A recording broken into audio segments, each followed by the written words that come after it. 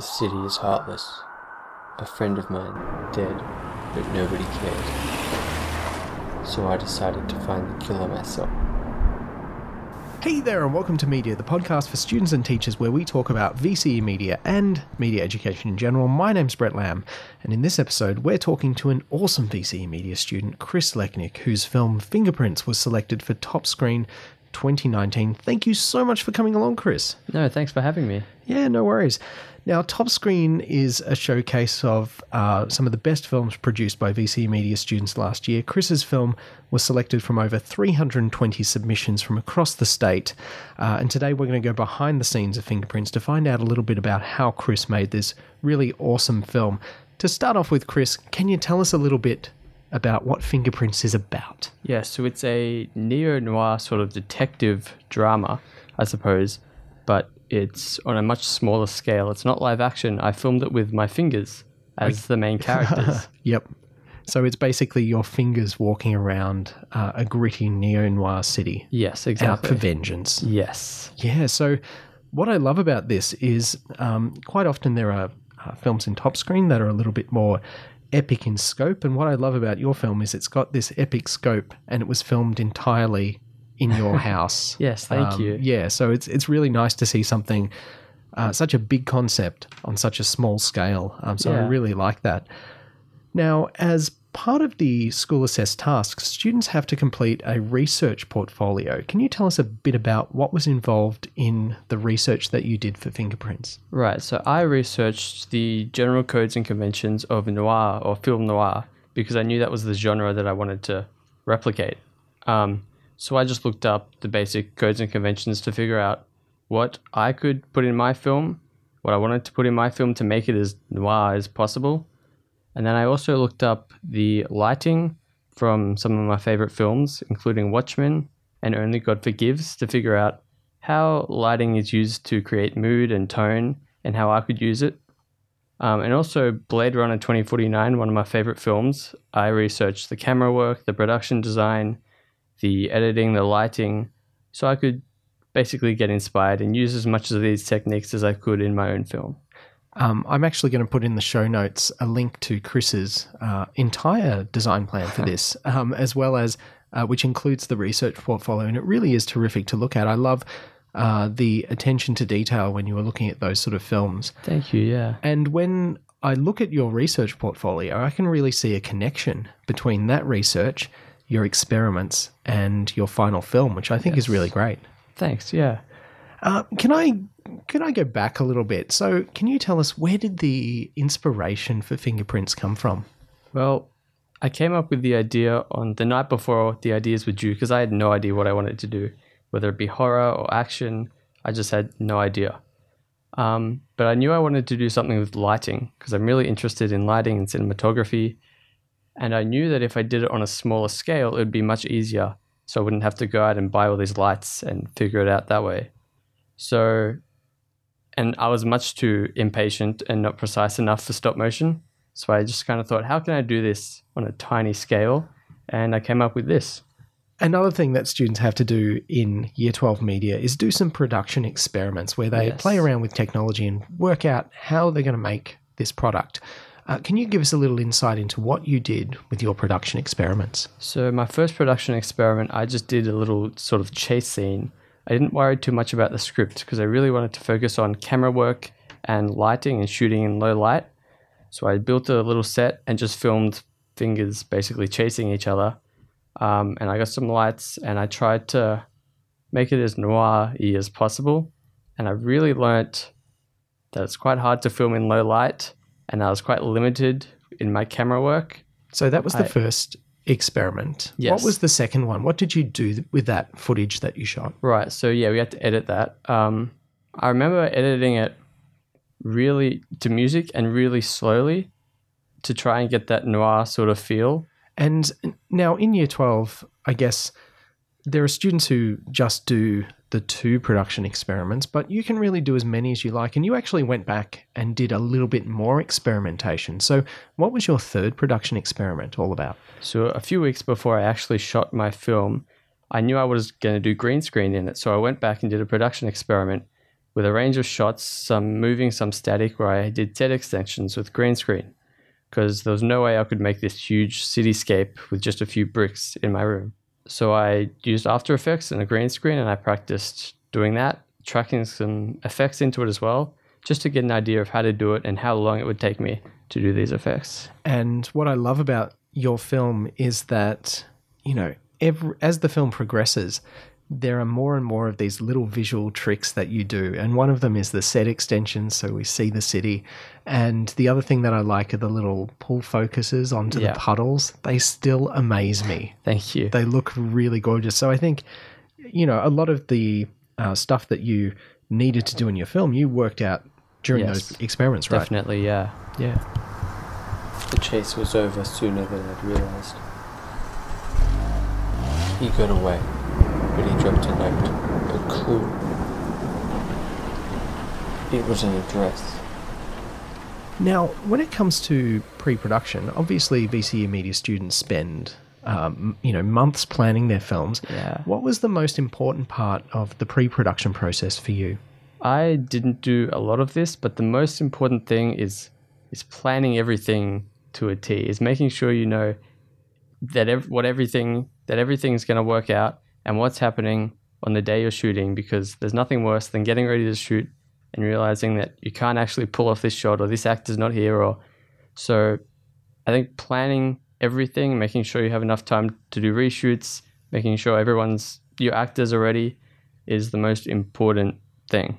Now, you say you didn't do a lot of that, but that's the beauty of your idea, right? You really didn't have to depend on too many other people. Exactly.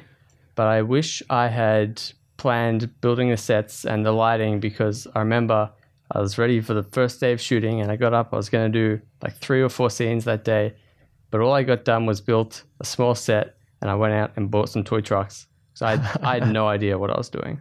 Okay.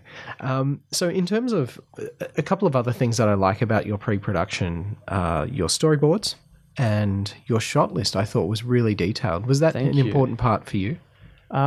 Yes, I focused on my storyboard. That was really helpful. I copied that like a checklist. My shot list was more of just a translation of that. But I really tried to get that as detailed as possible, especially with the shot durations, so I could figure out just how long I'd need to shoot for and how long my end product would be. Two of the things that I really love about your film, first of all, the lighting, which you've sort of hinted at so far, but also the sound. So could you give us a little bit of advice in terms of, other students and how they might do lighting and sound in their film? Well, in terms of sound, I can't give much advice about the recording of sound on set because I actually did it all in post. But I would say plan ahead with your sound. I downloaded all my sounds in pre-production, actually, and I figured out what I was going to record in Foley myself and what I was going to download. It takes a long time to do sound. I remember some feedback I got from my rough cut was to just add more sound to make it more realistic, because the more sounds you layer, it just adds an engagement and a realism that's incredible, but it takes forever. Yeah, so it does. Plan ahead, yeah. Yeah, I do love your soundtrack, and I think an effective soundtrack is one that is really layered. And I think if your audiences can hear something, then they're much more likely to believe it. And, the sound in your film really does give those fingers a physical presence. It feels like they're running. It feels like they're, kicking each other to death and all of those sorts of things. So I love the realism that comes from that. And I think it comes from the sheer number of sounds that you laid in there. Yeah. You've got your ambience and your Foley. Can I ask, which sounds did you record? So I recorded all the Foley, which was difficult to line up all the footprints or the footsteps. I did some ambience just outside my house, and some car sounds as well. I think that was about it. Most of it was just got from online on Freesound, a lot of copyright-free sound effects, yeah. Yeah, and I guess the attention to detail with your soundtrack is reflected in your credits when you see the hundreds of sounds all properly, attributed in your credits there, which is really, really wonderful. Thanks. Another thing, your film is just visually quite stunning. The lighting is quite incredible. Can you give us a little insight into how you did that lighting? Yeah, so there was no budget for this film, so I just got a bunch of torches and little laser pen lights. and I would set them up all around my scene. I'd put gels in front of them to get different colors. And I learned that sometimes it's best to keep it simple. That 1 or 2 lights in front of the camera or behind the camera look a lot better than 10 lights behind. They look a lot more distracting, a bit overbearing. So I found to keep it simple is really helpful. Yeah, and I think it helps that you're, creating something on such a small scale. You were able to get away with torches, whereas, Yes. a live action scene would require, great big soft boxes or big lamps. Mm-hmm. Yeah, that is really awesome advice. In terms of post-production, what was involved for you? Post-production also didn't go very smoothly. While I was shooting, I actually took all my footage for that day and put it into Windows Movie Maker just to get a rough cut so I could figure out the pacing and the duration and if I needed to reshoot anything. And then once I've done all my shots, I put it into Premiere, and because I ran Premiere on my school laptop at home, it was pretty slow, so I had to do it in different sections. But I edited it all together and I color graded that and I exported that, then put it all together for the sound. And After Effects I used to do the green screen, which was interesting because I had to learn how to use that. So that took quite a bit of time, especially on my slow laptop. But yeah, it was worth it in the end. One of the really nice things about VCU Media, I think, is the way that once you've completed your project, you show it to some people to get some feedback on that cut.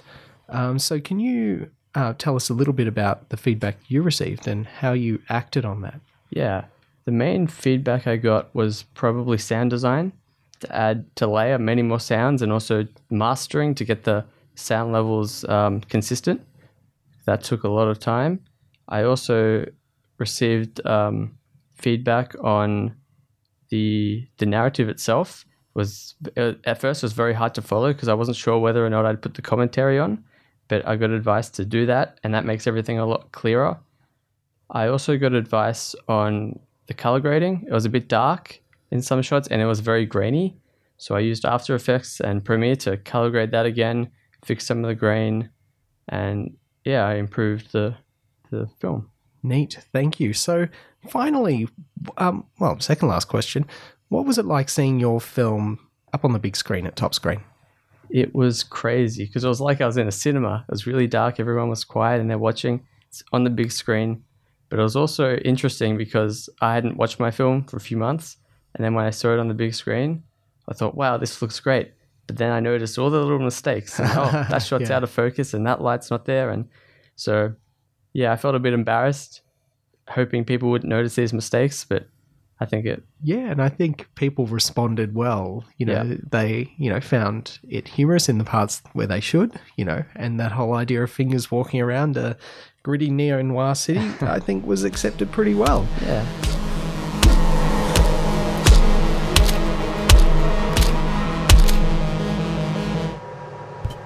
As I returned to the shadows, I felt that maybe there's hope for this city yet. If you had one piece of advice for Year 12 students sort of undertaking the SAT or working on their major project, what would that be? For your major project, I would say trust yourself is most important. Trust that your ideas will work. I remember one of the reasons I couldn't come up with an idea in the first place was because I'd think of a great idea, I'd be really happy with it, and a few days later I'd think, oh no, I can't do that, that's impossible. And I'd change my mind, and that kept going and going. So once you come up with an idea you like, trust yourself, trust that you can do it, and stick with it. That's really good advice. And can you tell us a little bit, what are you up to now that you've moved on to uni? Yeah, now I'm going to Swinburne. I'm doing film and TV there. So we're doing cinematography and screenwriting and directing, which is really interesting. And yeah, it's what I want to do. That sounds like a lot of awesome fun. I'm sure you'll be amazing at it. So thank you so much for coming along, Chris. No, thanks. And thank you so much for listening to this episode of Media. We hope you found a bit of inspiration during our chat with Chris. Thank you so much for joining us. If you'd like to find out more about VCU Media, check out www.lessonbucket.com, and I'll catch you next time. Bye.